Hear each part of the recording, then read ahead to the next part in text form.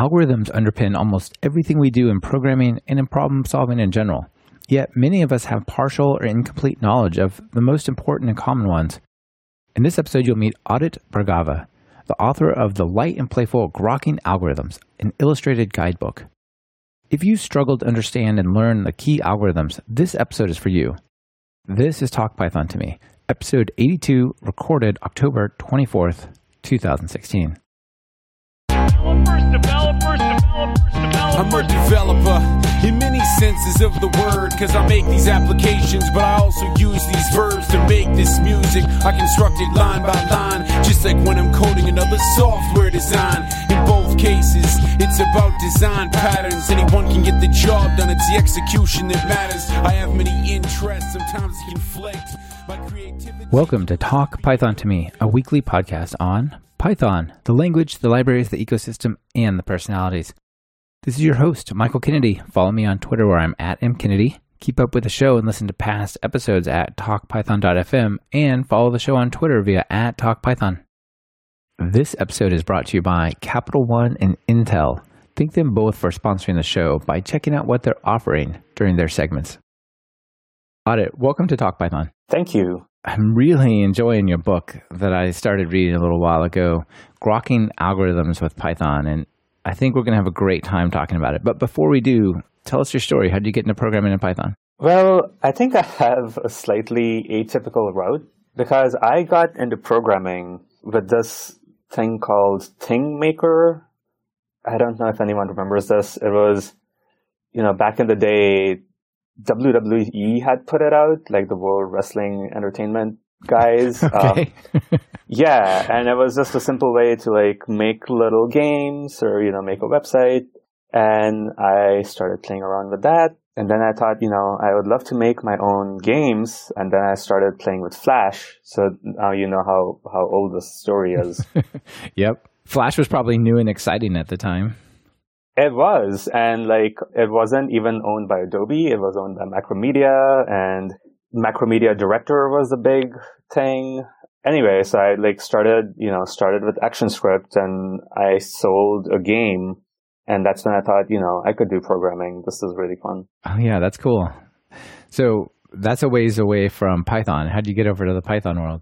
Eventually, I was because I had learned C, C++, kind of the standard route that a lot of people take, and I just wanted to get back to those Flash days when, to me, I would rather work with a simple language that can execute my ideas. And that's when I found Python, and it was just so easy to use. It's like you can think about something and type it out as you're thinking about it. Yeah, that's cool. It's like programming is fun again, right? Yeah. Exactly. It reminds me of that XKCD Python one. All right. Well, that's excellent. Did you go to university and do a computer science degree? I actually did my undergrad in graphic design. Okay. Because, I love drawing. It's been a hobby for me for a long time. And then I worked as a designer for a while, but I realized that I would enjoy programming more as a job. So then I went to UChicago and got a master's in computer science. Okay, cool. Yeah, I guess that makes a lot of sense. Like the illustrated part of your book, which we're going to get to, which is very cool. There's a lot of things you can learn. You can just self-teach yourself about programming. There's a lot of good boot camps. There's a lot of good online classes, things like that. But I do feel one of the shortcomings of that type of education really is around the proper use of data structures and algorithms, and not necessarily being able to write them, but knowing sort of the trade-offs, right? Yeah, exactly. You decided to solve that problem, and you took your graphic arts skills and applied them, not just your programming skills, but your graphic arts skills, and applied them to this problem with this book you wrote called Grokking Algorithms, an illustrated guide for programmers and other curious people. Yeah. So I read your book, a good portion of it. I find it delightful. I think it is really, really nice. There's a lot of these concepts that if I remember reading algorithm type books, and it's just, you're about to fall asleep. It's just so dense and so hard to make it real, right? It's like I don't know. It's just tough to grok them, I guess, right? And your book is filled with playful examples and fun pictures and things like that, right? What was the inspiration for that? This whole thing started because I wrote a blog post on Haskell, and it's this blog post about monads, which is a tough concept for a lot of people to understand. The post got really popular, and still, to this day, I see it being tweeted.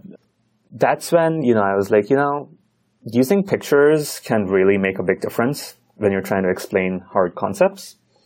So that's where I started with the book. It was like, I would love to do, because I've always known I would love to do a book on algorithms. Like you said, there's all the ones that I've read so far are so hard to read. And I had a very good algorithms professor at Chicago, and she made things so easy. So, that's when I thought it would be great to have a book that makes it as easy as she made it for me.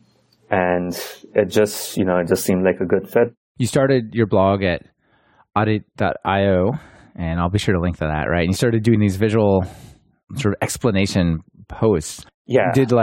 So this book is published by Manning, is that right? Yes. Yeah. So did Manning reach out to you and go, hey, this illustrated idea is really cool? Or did you approach him and say, I'd like to do something more torturous to myself? They reached out to me. It was just the craziest. After that, I kind of joked like, this is how I get success. I just sit back and wait for people to come to me. There's a lesson there, though, I think, and that's really cool to hear. I think there's a really important lesson there that you don't know what opportunities are out there or how they're going to come to you. But if you don't ever put yourself out there and you don't try to do things in public, they're absolutely not going to come, right? Like there's so many opportunities that have come to me because of the podcast, but I never even imagined that I wasn't looking for them and I didn't do the podcast for them or anything like that. But just like you said, being out there makes a big difference. I agree. And I put in so much work into those blog posts. Like it used to take me weeks to write a single post. And it's kind of like just throwing a note in a bottle, right? Like you don't know if anyone's even reading it or even cares, but somehow, I enjoyed it. So that's why I kept doing it and things just worked out. So your book on algorithms is written in Python, and you could have chosen many languages, Java, JavaScript, and so on. Why Python? It's just the easiest language for me. It's the easiest to learn. I used to teach a course on Python, and it was just people picked it up so quickly. Yeah, I totally agree with that. I was thinking earlier as you were talking about you want to get back to the ActionScript days and things that are easy. A lot of people know JavaScript, but I feel like JavaScript has, by way of its popularity, become hard again. Like all the Node.js dependencies, all the layers piled on top of it. And somehow Python has managed to avoid that fate, which keeps it simple but powerful. I think it's great. I'm constantly confused by JavaScript. I love JavaScript because it has a lot of those functional parts that I really like. But yeah, the JavaScript community is moving so fast, it's hard to keep up. Yeah, for sure. So one thing that you said when you were talking in the preface of your book, you said that for everything that you describe, you like to lead with examples. Yes. Well, so this is part of I have this, some ideas about like what it means to teach something well. And I think one big piece of that is you have to make things concrete. I'm reading this book on probability right now, and one thing that really frustrates me about this book is they'll start with a simple problem. So they'll say, for example, one of the problems in the book is this classic random walk idea. So you have a man standing at the edge of a cliff, and there's a 1/3 chance that he will step towards the cliff, and there's a 2/3 chance that he will step away from the cliff. And he's drunk, so he doesn't know which direction he's going to step in. So, of course, if he takes a step towards the cliff, he's just going to fall off. But there's a 2/3 chance he'll step away.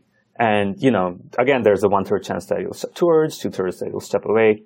So the question is, does he escape the cliff or does he eventually fall off? So a pretty good probability problem, because it's simple to state and pretty hard to solve. But then I read their answer in the back and they're like, okay, let's generalize this problem and let's say X is the probability of him stepping towards and Y is the probability of stepping away. And I was like, no, you have concrete numbers. Isn't it so much better to be able to visualize the problem as you're stepping through it? And the only way to do that is by having a concrete example. Yeah. Yeah, I agree. I feel like a lot of things, the concreteness of it and sort of the reason the whole thing came to be interesting in the first place it kind of gets sterilized and all that stuff gets lost and you're down to just the essence of the abstract problem. But then the joy of the problem is kind of gone in some ways, right? So I really like that you have examples and these are like really playful examples. I think it's important to start with making things concrete and then you can get into the theory and the abstract and so on. Yeah, I think I also try to choose pretty real world examples so people can, look at the problem and think about all the different ways they could use it in their work. Yeah, I really like the one about Maggie and the checkout counter. We'll get to that one. Thank you. So I have a pretty diverse listenership and a lot of people have, PhDs in computer science, but a lot of people have come from different areas. So just real quickly, tell us what's an algorithm for those of us who don't know? An algorithm is a set of instructions for accomplishing a task. So really any piece of code could be an algorithm, right? But there are certain pieces that are more interesting, maybe because they solve a hard problem really well, or maybe they can be used at a lot of different places. So that's really what we talk about when we say algorithms, Yeah, okay. I totally agree. I think it's the reusability is definitely an interesting part. Like the way you might log something to disk might be an algorithm, but it's not reusable in any way because it's exactly specific to a thing. And so you wouldn't call it an algorithm per se, right? Yeah. Cool. All right. So in your book, you broke it down to like you said, there's going to be two major things that you learn. One, you said you're going to learn about performance, and the other, you're going to learn about solving problems. How's that work? The solving problems one is the really big one that I focused on. Back when I was starting out, I just used to run into walls sometimes where you come across a problem and you just don't know how you're going to solve it because you've never solved a problem like that before. You don't really have a lot of tools in your tool belt, so you can't say oh, maybe I'll use a hash table for this and see if that works. Or maybe I should try to use some kind of a machine learning approach. If there's this idea of you don't know what you don't know. And if you don't know that those tools exist, you're just stuck. You can't solve those problems. So this book is really about giving you all those tools that should be able to solve most of the problems you encounter in day to day. Yeah, that's really cool. And some of the examples you give are like, if you were making a video game, you could learn how to create an AI system that can find its way through paths, or a recommendation system, kind of like Amazon says you might like. Or even things that knowing that there are problems that are basically not solvable in a quick way. Yeah, those NP-complete problems. Yeah, that's a whole different interesting area. I think performance is also interesting. I mean, you talked about hash tables just a minute ago and dictionaries. Like knowing that if I have this type of thing I need to do, it's 100 times faster using this data structure than that data structure, and being able to express that. It helps you design how you solve a problem. If you're like, if I can coerce it into this shape, it will be rocket fast. Absolutely. That's something, to me, that is really about the craft of engineering. One reason I love Python is you can write beautiful code with it. And I think thinking about performance is just another aspect of that craft where you you want to write something that runs well, that's dependable. And that means it should run as fast as it can run. Yeah. Yeah, up to the point where it becomes you can optimize something so much that it becomes right only. Like you wrote it and it works, but you can't understand it, and nobody else can certainly understand it, right? So there has to be this trade-off of maintainability. But yeah, knowing the data structure is the right in algorithms, and how that works in terms of performance is key. So the algorithms, your algorithm book is not comprehensive. It's not like an encyclopedia of all known algorithms or anything like that, right? It's more a special list You said the topics that you cover are all things you've used at work, which is pretty cool. Exactly. I think if you're looking for an encyclopedia, like you could just read the Wikipedia articles or like one of those algorithms books that are like 1,000 pages long. You know, I didn't want my book to be like, we printed out Wikipedia and bound it into a book format. Yeah, thank you for not doing that. So we're going to talk in depth about some of the algorithms and stuff, but can you just give us like a quick flyover of what's covered and things like that? Sure. So the first part of the book is like foundational work that I'll be using in the rest of the book. So chapter 1 introduces you to a very basic algorithm and then talks about big O notation, which is something a lot of people get very confused by, but it's an important concept. And then chapter 2 is about memory. Chapter 3 is about recursion. So you can see I'm kind of building the foundation, like the very basics. And then we get into the interesting stuff. So like chapter 4, this is where I introduce one of those tools that I was talking about called divide and conquer, where, you know, you get a problem. I don't know how to solve this. Well, you could think like, maybe I'll use divide and conquer and see if that works. Chapter 5 is hash tables, which is the most useful tool in my tool belt. I totally agree with you. Yeah, you had a good quote. You said, when I want to solve a problem, there are two planes of attack I start with. Like, can I make this hash table problem, or can I solve it with a graph maybe? One of those two, right? Exactly. I feel like, I mean, this is kind of a secret tip, but when I get into an interview and someone gives me a problem, I immediately just think hash tables or graphs, and it works like 90% of the time, you know. Nice. So yeah, obviously I think graphs are really important. So chapters 6 and 7 are graphs, another very useful tool. Chapter 8 is another good tool, and it's so easy. Like, this might be the easiest chapter in the book because chapter 8 is really like, do the dumbest thing you can think of, and it'll probably work.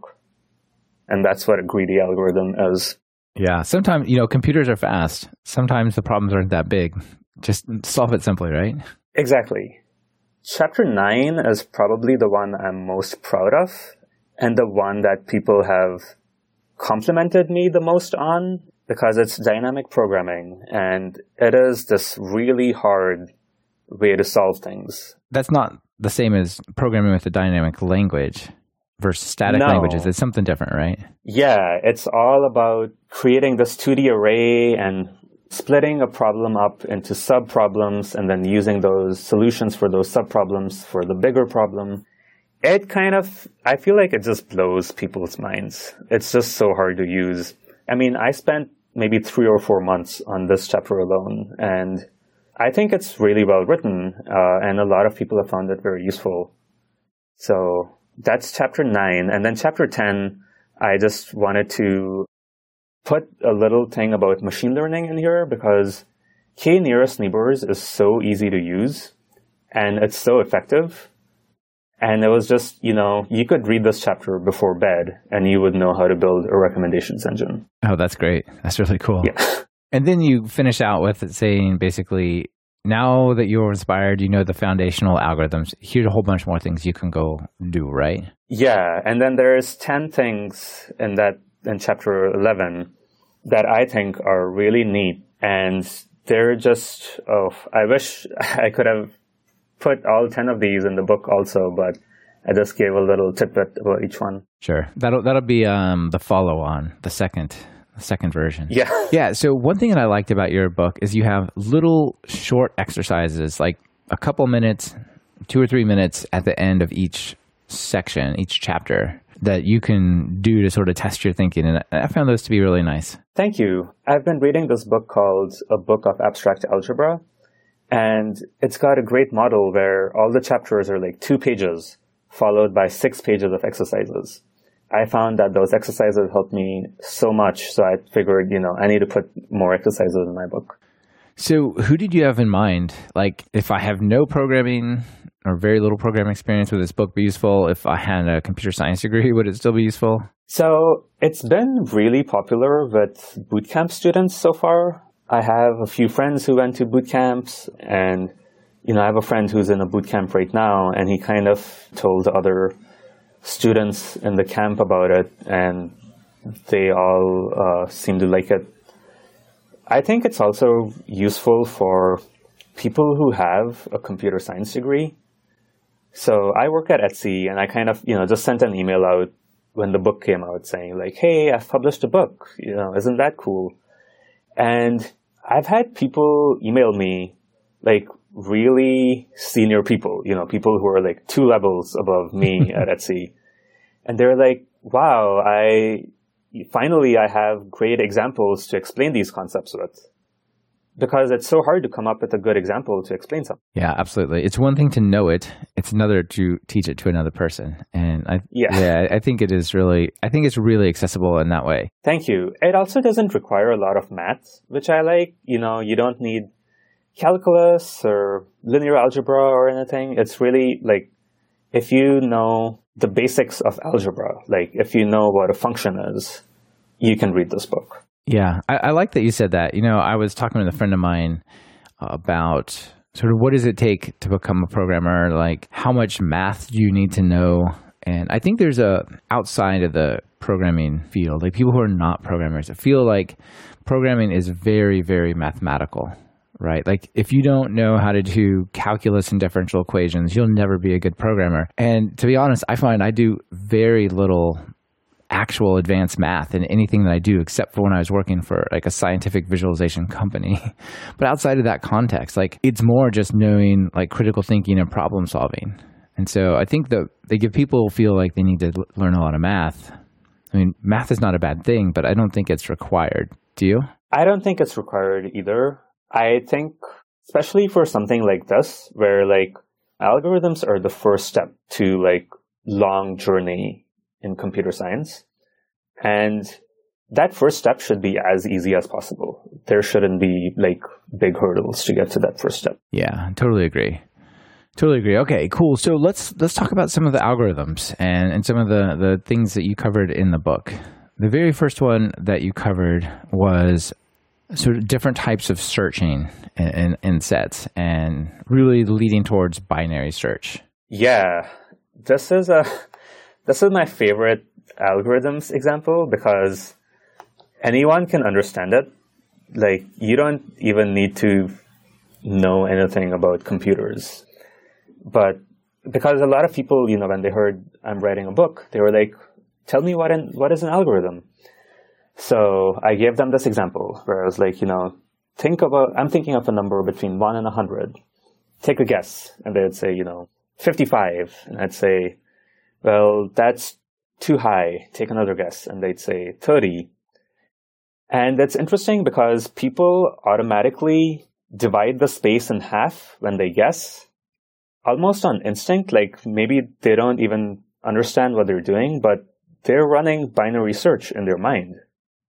That's all binary search is. Divide the space in half every time to get to the results or to find the result as quickly as you can. Yeah, it's such a simple example. And yet I think it really dramatically points out the power of taking that, formalizing it just a little bit and making it really fast.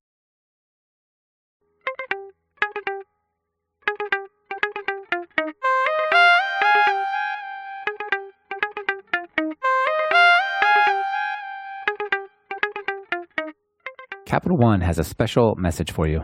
They need Python pros who love to work with data. Put your Python experience to work at Capital One and help them use data to make life better for millions of customers. Capital One is employing the latest tools and approaches to do data analytics and data science from the ground up. They're smart, creative professionals who love to explore new ways to interact with data. They're interested in figuring out novel, advanced Python techniques, and even more interested in finding more people who will help them do that. When you join their state-of-the-art Python community, you'll work with people you really like, people who might be listening to this podcast right now. Relentless innovation is their way of life. Make it yours at Capital One. Visit jobs.capitalone.com/talkpython to learn more and apply today. You had a cool example. You said, imagine that you play this. You have a couple of ways which you could do it. Like you could just say, like, I've got a a list of 100 things and you want to search for something in there, right? Kind of like the example you just gave. One option is to look at the first one, check it, next one, just go through it in order, right? Mm-hmm. Another way is to apply this binary search thing, assuming that set is somehow ordered like an address book or something. And he said, well, for 100 items, if you go straight through it, worst case, you'll search till you get to the end. That's 100. But if you use the binary search, because you half it and half it and half it, worst case scenario, you get 7. But then you said, well, let's think about it, 4 billion. Yeah. And it's so crazy because now the difference, now it's really obvious. Like searching through 4 billion items is too much. But with binary search, it's just 32. Maximum of 32 guesses, right? Even if I'm guessing between a number between 0 and 4 billion. Yeah. Isn't that such a huge difference? Yeah. It's insane. I mean, it makes sense, but at the same time, you don't think such a simple idea is going to reduce it from 4 billion comparisons to 32 at worst case. Yeah. It's really amazing. Yeah. Yeah. So one of the things I think is hard for people who have not gone through a formal computer science background. And just for everybody listening, I don't have a computer science degree, but I have a minor in computer science, so I've gone through some of it. So I guess I'm somewhere in the middle of this. But if you were self-taught, if you've gone to a boot camp, or if you're just really new, people often talk about big O notation around performance of algorithms. And I think that that's kind of mysterious to people. And it also seems to be something that ends up on job interviews often. And so if you don't have that experience, you're like, I don't even know what big O is. Like, well, sorry, you're out or something, right? Like it can be a bigger problem than it maybe really deserves to be. But I think it's worth knowing big O notation for a couple reasons. Yeah. So this was a really good way for you to introduce that concept, I thought. Like, pretty crazy, right? Yeah, exactly. And I won't, get into the full explanation here, but I do want to say, I think every beginner engineer I meet has trouble with big O notation. So, if some of your listeners are still new to engineering, just to say, like, that's not just you. Don't feel bad. That's right. Yeah. But that's why it's right up front in the book. And then I talk about it again in chapter 4. So I spend a lot of time trying to explain big O notation in this book. Yeah, absolutely. So I think it's pretty interesting. You've got the linear search, which is what they call O of n. So if you have n items, you have to do n comparisons. If you have 2 n items, you have to do 2 n comparisons. It grows basically linearly. But this binary search one is log of n, which doesn't sound like that big of a difference till you realize it's 4 billion versus 32, which is pretty amazing. So knowing this relative scale, and that doesn't actually tell you how fast it is, does it? That just tells you like relatively how much slower does it get as you get more data. Exactly, because everyone's computer, calculates at a different speed, so you can't put a time on it. Yeah, and that becomes interesting later when you find algorithms that are actually look worse in big O, but often they're not. And so you talked about this idea of average time versus worst case time. I think that's also important to understand. Yeah, that's another really interesting one where, if you can say that your algorithm is going to take a short time on average and a really long time, worst case, maybe that's fine. If you're just a website or, you have a basic consumer app and you're like, well, it'll run fast most of the time, so that's fine. If you're NASA and you have to guarantee a certain time, then you really care about that worst case time also. Yeah, any real-time system. So if you were doing like a flight control system on a spaceship, or if you're doing trading in some sort of high-speed trading system, or I worked on a system that would actually analyze eye tracking data in real time, and it would get 250 samples per second. And if it couldn't process using some very advanced sort of wavelet decomposition algorithms and whatnot, if you couldn't process that in 4 milliseconds, well, then it just couldn't keep up because that was how fast data was coming, right? I mean, there's these situations where worst case time maybe is super important, but a lot of times, like you said, average time I think is fine. So give us some, like for some algorithms that we might know, give us some a big O performance stats. Sure. So binary search, we already talked about log n, and searching, linear search, looking at one item at a time, is big O of n. And like we just talked about, that's a big difference, right? Log n versus n. So again, if you think about that, a slow sorting algorithm is n squared, and my example is selection sort. A fast sorting algorithm is going to be n log n. So again, you have that log n versus n difference. So the fast sorting algorithm is much faster. Yeah. And after that, there's like n cubed algorithms. My extreme example is you can get big O of n factorial algorithms. And, if people don't know what a factorial is, that's like 5 factorial would be 1 times 2 times 3 times 4 times 5. 6 factorial would be 1, 2, 3, 4, 5, 6. Factorial grows really fast. If you have an n factorial algorithm, that just means you just can't use it most of the time. It only works on extremely small data sets, right? Yeah. Yeah. So the example, probably the canonical example for that is the traveling salesperson problem. Yep. And this is one of those NP-complete problems we talked about where, the problem is really simple. You're a traveling salesman and you have a list of cities that you want to travel to. And you want to figure out the shortest route that hits all of those cities. So it just seems so simple. Like, why couldn't you calculate that? And of course you can. It means that you have to come up with every permutation of cities, of the order of cities, which if you have 6 cities, it's 6 factorial permutations. If you have 100 cities, it's 100 factorial permutations. And just to give you an example of how crazy that is, 6 factorial is 720. Which, your computer can do. 100 factorial is 9 by 157, 9 followed by 157 zeros. Wow. Yeah. That means you're going to run out of time or you're going to run out of memory. One of those first, but you're probably going to run out of something, right? Yeah. I think the universe will end before you can make that calculation. Absolutely. All right, so the next thing that you talked about that I thought was cool was selection sort. And you took a moment to say, like, let's think about the 2 data structures that hold stuff in just like a list style. And that was linked lists and arrays. And I thought that was a really interesting trade-off, knowing how you're going to use them and so on. So tell us about that comparison you made. Sure. So the example I use in the book is this idea of, you're going to watch a movie. And let's say you're going there, there's 8 of you, 8 people are going, and you're trying to find seats. So maybe you can find 8 seats all together, and then you can all sit together. Maybe there's no set of 8 seats together, so you have to kind of sit all over the theater.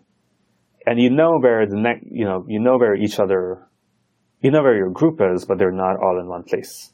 And that's this idea of linked lists versus arrays, where arrays, you're all sitting together. Linked lists, you're all sitting separately. Your data is together in memory or apart. So with arrays, you basically have a contiguous block.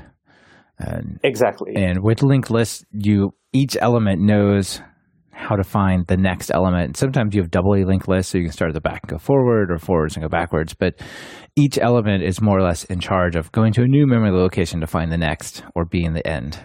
Exactly. And if I could stretch this movie analogy a little bit, let's say, you have a bag of popcorn and you're kind of passing it down the row.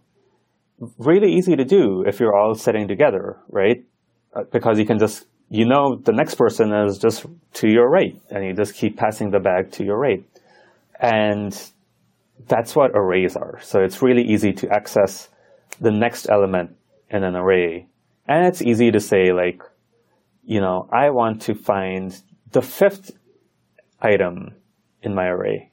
Because everyone's together, you can just do the math, like 0 plus 5 equals 5. Linked list, it's like now you're passing this bag of popcorn around. You have to go to the next person in the movie theater. And then they have to go to the next person. It's a little more arduous. And if you want to find the fifth person, you can't just go directly to that person. You have to go to the first one. And the first one has to go to the second one. Second one has to go to the third one. So you have to like follow these links down. Yeah, that makes perfect sense. So I mostly, I think the data structures I mostly use arrays, so lists, and dictionaries, and then sometimes I want distinct stuff, so sets. I don't find myself using linked lists so often, but they do have some interesting trade-offs. Like, when is an array good versus when is a linked list good? So again, going back to this movie example, sometimes you go to the theater and you just don't have 8 seats together, right? Like, sometimes you just can't fit an array in memory because you don't have, if the array you want to create is too big, you just don't have space for it.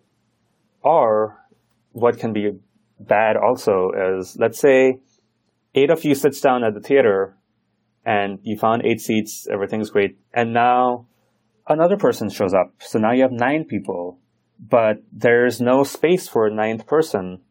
So now you have to all get up and go around trying to find that 9th seat. So, similarly, when you want to add elements to an array, let's say you allocated memory for 100 elements, and now you want to increase the size of your array to 200. Well, it's going to be a lot of work to move all those items to a different part of memory. That's bad performance hit. But if you have a linked list, or if I want to insert one in the middle, something like that, right? Exactly. Like, it's hard to move all those items, but with a linked list, you can just put them somewhere and just change the links around. Yeah. So you talked about the big O performance of both of those, and basically inserts for lists are O1, so constant, like super fast. But random access is order N, which is not so great. But it's almost the reverse for arrays, right? Random access is just instant, more or less. But adding something grows as you add more items, right? Because you got to copy and reallocate and all that.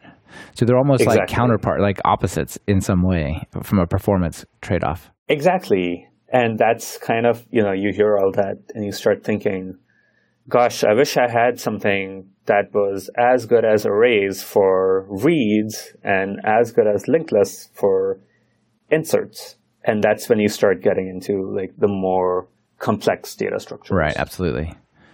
So another thing that you covered that I recall, like this has burnt a spot into my brain from when I learned it, is recursion. And I just remember recursion like blowing my mind when I first thought of problem solving with recursion. Oh my gosh. Yeah, this is another one that's so hard for people to start thinking about it because it's just, a function calling itself, that just seems crazy. But that's why I have a lot of examples about recursion and I have a lot of exercises and I kind of try to break it down so people understand the structure of a recursive solution.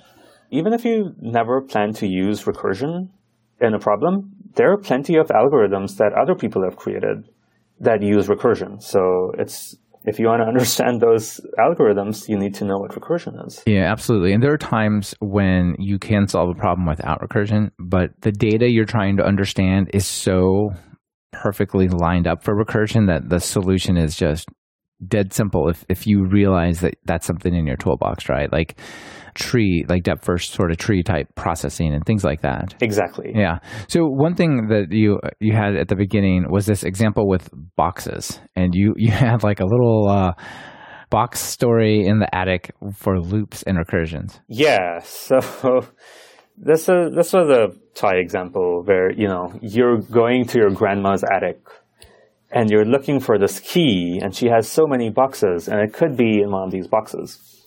So you open a box, and then you see more boxes inside that box.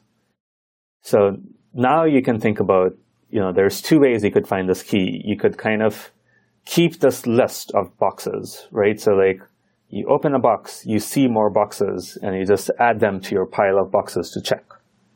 And the algorithm you're running is you pick up a box from the pile, look for the key. If you see some boxes, you add it to the pile. And until you find the key, you just grab another box from the pile and check it for the key. And that's the while loop approach, right? Because while you don't have the key, go to the pile, pick up a box, search for the key. And the recursive approach would be open a box. If there's a key, you're done. If there's a box, open the box. If there's a key, you're done. If there's a box, open the box, Yeah. It's got this beautiful, very simple quality to me where you can express it in 2 lines, like if key, done, else keep going. If you found the box, just open the box and see if there's a key in it. Yeah, it's got this very natural way of solving the problem, doesn't it? That's cool. Yeah.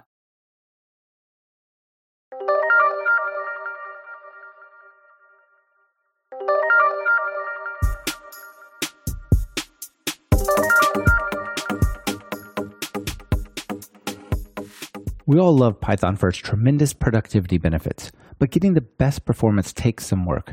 What if you could get out-of-the-box, easy access to high-performance Python? Intel Distribution for Python Developers delivers just that. Get close to 100 times better performance for certain functions when using NumPy, SciPy, scikit-learn, linked with the optimized native libraries like Intel Math Kernel Library, access-efficient multi-threading, and Python projects like Numba and Cython. Try the Intel Distribution for Python and experience performance today at talkpython.fm/Intel. And profile your Python and native C, C++ applications for performance hotspots with Intel vTune Amplifier. With Intel, it's all about performance.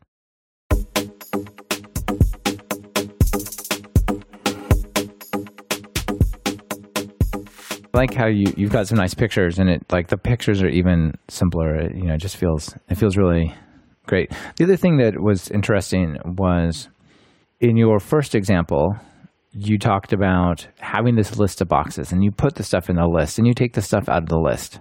In the recursion example, you don't have anything that is the storage of where you are or what box you're working on or anything like that. Like how do you keep track of the boxes? So that's a really interesting part of recursion, where you're kind of making the computer do the work for you, right? Because let's say you call the look for key function. So you've called it once, and the computer has that, that information noted. Like, okay, he's called look for key once. And then you call it again inside look for key. So the computer says, okay, that's the second call to the look for key function. And then you call it again, and it says, okay, that's the third call. So it's kind of keeping track of those calls for you. And those function calls is your array, basically. You're keeping track of all the boxes you have to check through that array of function calls. But the computer is doing it all for you behind the scenes. You don't even have to think about it. Yeah, absolutely. It's the way programs execute, right? And it's just, you're just taking advantage of that. It lines that up for you. That's cool. So this whole recursion thing is more or less, is very good at solving this kind of divide and conquer inductive problem. If you can talk about some kind of base case and you can talk about, well, how do I take like one step away from there? You can probably apply recursion. Yep. I'm reading this book called How to Solve It, which is a famous math book about like solving hard problems. And I love one of the parts in this book. He says, if you come across a problem you can't solve, change it into a problem that you can solve and solve that problem instead. That's so easy. And it's the same thing with divide and conquer, where it's really hard to solve this problem, but I'm going to just take it down to the smallest component that I can solve and use the solution for that to solve this bigger problem. Yeah, it kind of gives you a foothold on climbing the solution or whatever, yeah. So you have 2 examples of divide and conquer that you gave in this area. Yeah, and I'm going to talk about the quicksort one because it's so elegant. Yeah. It's a great example of divide and conquer. And again, such a simple idea. You have an array of elements that you want to sort, but you don't know how to sort an array. Well, what's an array you can sort? How about if the array had 0 elements? That's pretty easy to sort. It's just, there's nothing to sort. It's sorted. It's sorted. Similarly, if you have an array with 1 element, pretty easy. If you have an array with 2 elements, it's still, you just check which one's bigger and put it at the end. So all of these are the easy examples. Now you get to an array with 3 elements. And quicksort says, just pick an element from the array. So it doesn't matter which one. So I'll just pick the first one. So let's say your array is 5, 3, 7. So I pick 5 as it's called the pivot element. And now I look at the rest of the elements in the array, so 3 and 7. And I know that 3 is less than 5, and I know that 7 is greater than 5. So now I have these 2 sub-arrays, right, of elements less than the pivot and elements greater than the pivot. And now I just call quicksort again on those 2 arrays separately. So I call quicksort of this array that only has the element 3, and we know how to sort an array with 1 element. It's just 3. And then you have the pivot because that's the number greater, we know that that's greater than 3. And then you call quicksort on the second array, which has the 7. And again, it's just 1 element. We know how to sort that. So you end up with these 3 subarrays, one with just a 3, one with just a 5, and one with just a 7. You just smush them all together, and you have a sorted array. So using just this knowledge of how to sort an array with 0, 1, or 2 elements, you sorted an array with 3 elements. And now that you can do that, you can sort an array with 4 or 5 elements, and you can kind of sort any array you want just by solving that small problem. Yeah, you just continue to break it down, even if you have a million, right? And exactly. Nice. Yeah, quicksort is lovely, and the history of quicksort is pretty interesting. So another thing, the next thing in your book that you talked about is one of my favorite data structures. I don't necessarily use it the most, but when I do use it, it's so awesome, and that's hash tables or dictionaries, right? Yeah. I mean, this is one of the reasons I love JavaScript is, JavaScript objects are just hash tables. So hash tables are such a big part of JavaScript. And like I said, I feel like almost any problem I could just, if I just want the quick and dirty solution, I can just use a hash table and call it done. Yeah. So you had a really nice example of a checkout person. Oh, yeah. The Maggie. The Maggie, yes. You need a Maggie. How much is an avocado? It's $1.49. Thank you, Maggie. Yeah.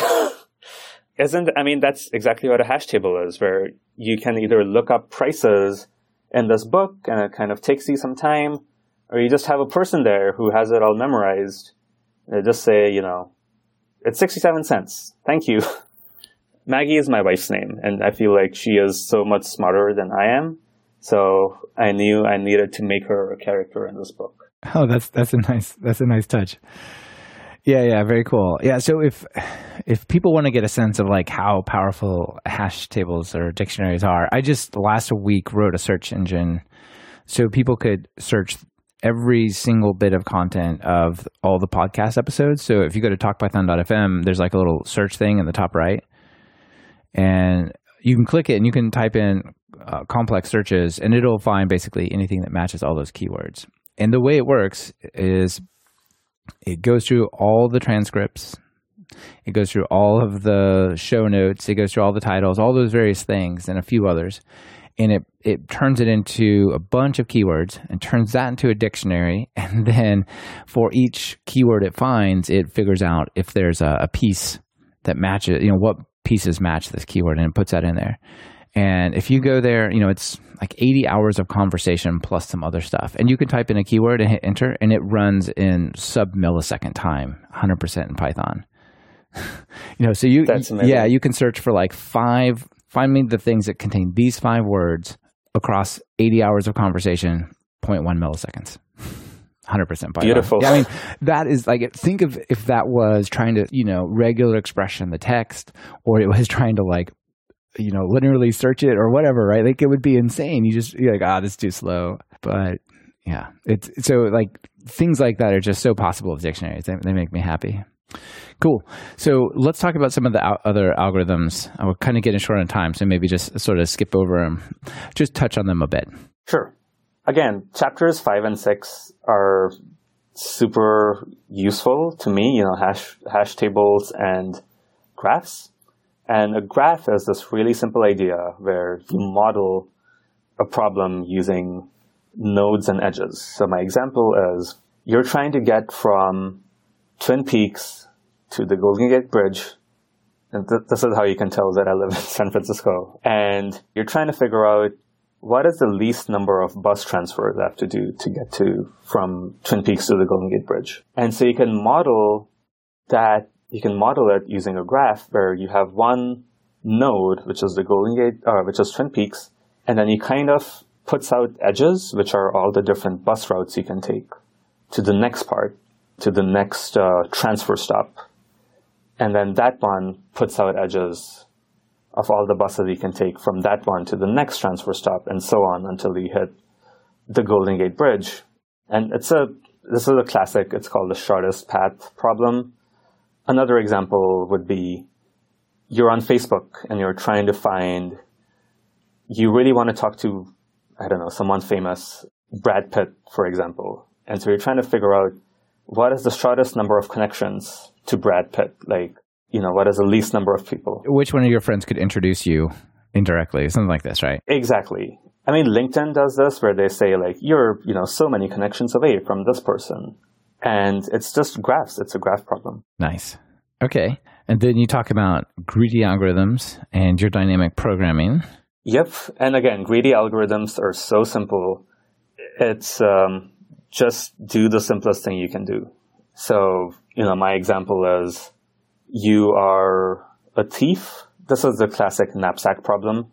So you're a thief in a department store and you have a knapsack and you're trying to figure out what items can I steal to get the maximum value, to steal the maximum value of items. And different items have different values, but there's only so much space in your knapsack. So the greedy approach says, pick the most expensive item that'll fit in your knapsack and put it in there, and then steal the next most expensive item that'll fit, and keep going until you've filled your knapsack. And it doesn't give you a perfect solution, but it gives you a good enough solution where it's good enough for most cases. Yeah, this optimization problem. Interesting. Yeah. And then recommendations with K nearest neighbors. Oh, yes. Again, really simple concept. My example is, let's say you are a Netflix user and Netflix is trying to recommend movies to you. And they know that I love The Matrix, for example. So they know that I've rated The Matrix 5 stars on Netflix and a bunch of other movies. So they look for other users that have similar ratings on those movies. So they might say, you rated The Matrix 5 stars. It looks like Keanu Reeves rated The Matrix 5 stars also.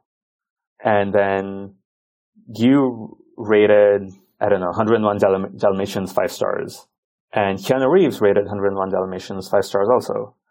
So it seems like the two of you have a common taste in movies. We're just going to look at what other movies Keanu likes that you haven't seen, and we'll just recommend them to you because you probably will like them also. Yeah, that's cool. That's a pretty simple recommendation engine, but I recall a few years ago that Netflix had a challenge to the community to build the best recommendation engine, and they had $1 million prize or something big like that, right? Do you remember? Did you hear about this? Yeah, I did, and I think they used to use K nearest neighbors. I'm not 100% sure, but I think they used K nearest neighbors before that prize came out. So that's how, it worked for them for so long. And I think the current version uses a modified version of K nearest neighbors. Yeah, I don't see how you get around something like this being at least part of the solution, right? Yeah. Awesome. I think that's quite a good introduction to algorithms. And, if you're out there listening and you didn't have a formal computer science education, or like me, you kind of paid attention and you forgot, and these ideas were living in the edge of your memory, but you wouldn't mind a reminder, I think this is a really interesting way to learn it with this nice illustrations and simple stories. I really appreciate your book. I think we're probably out of time, so I have to leave it there. Let me ask you a couple of questions before I let you go, though. I always ask my guests. Sure. Yeah, there's now over 90,000 PyPI packages. out there, distinct packages. I'm sure you've come across some that you found interesting that maybe not everybody knows of. Anything come to mind you want to recommend? Oh my gosh, I'm sure everyone knows about the one I'm going to recommend, but it's called NumPy. Oh yeah. And it's, I'm starting to get more into machine learning, and it's so useful. Yeah, I think the whole things like NumPy and SciPy and the whole data science story has really opened up a whole new avenue for Python to grow, right? It's not just a web development technology. It's also for so much for science, and it's amazing what people are doing with it. Editor, if you're going to write some Python code, what editor do you use? I have to go with Vim. All right, Vim, right on. Okay, so any final call to action? How do people find your book, things like that? So if they just go to my website, it's adit.io, adit.io. There's a link to my book, and there's blog posts there. Oh, you said that people can get the pictures and use them like for their classes if they're a teacher or something. Yes, that's something not a lot of people know, but all the images from the book are available for free online in high res. So if you're a teacher and you want, more images related to algorithms, there's like 400 images from this book, and they're all on my GitHub. So it's github.com/Egon Schiele. And maybe you can add a link so I don't have to spell that out. Yeah, I'll definitely link to that. No problem. That'll be in the show notes. All right. Well, it's been great to talk to you, and I definitely recommend your book to people. I think it's very approachable. So if this kind of thing is interesting to you, check it out. Thank you so much. You're welcome. Thanks for being on the show. Talk to you later. Take care. This has been another episode of Talk Python to Me. Today's guest has been Adit Bhargava, and this episode has been sponsored by Capital One and Intel. Thank you both for supporting the show. Are you a data scientist or Python developer who loves data?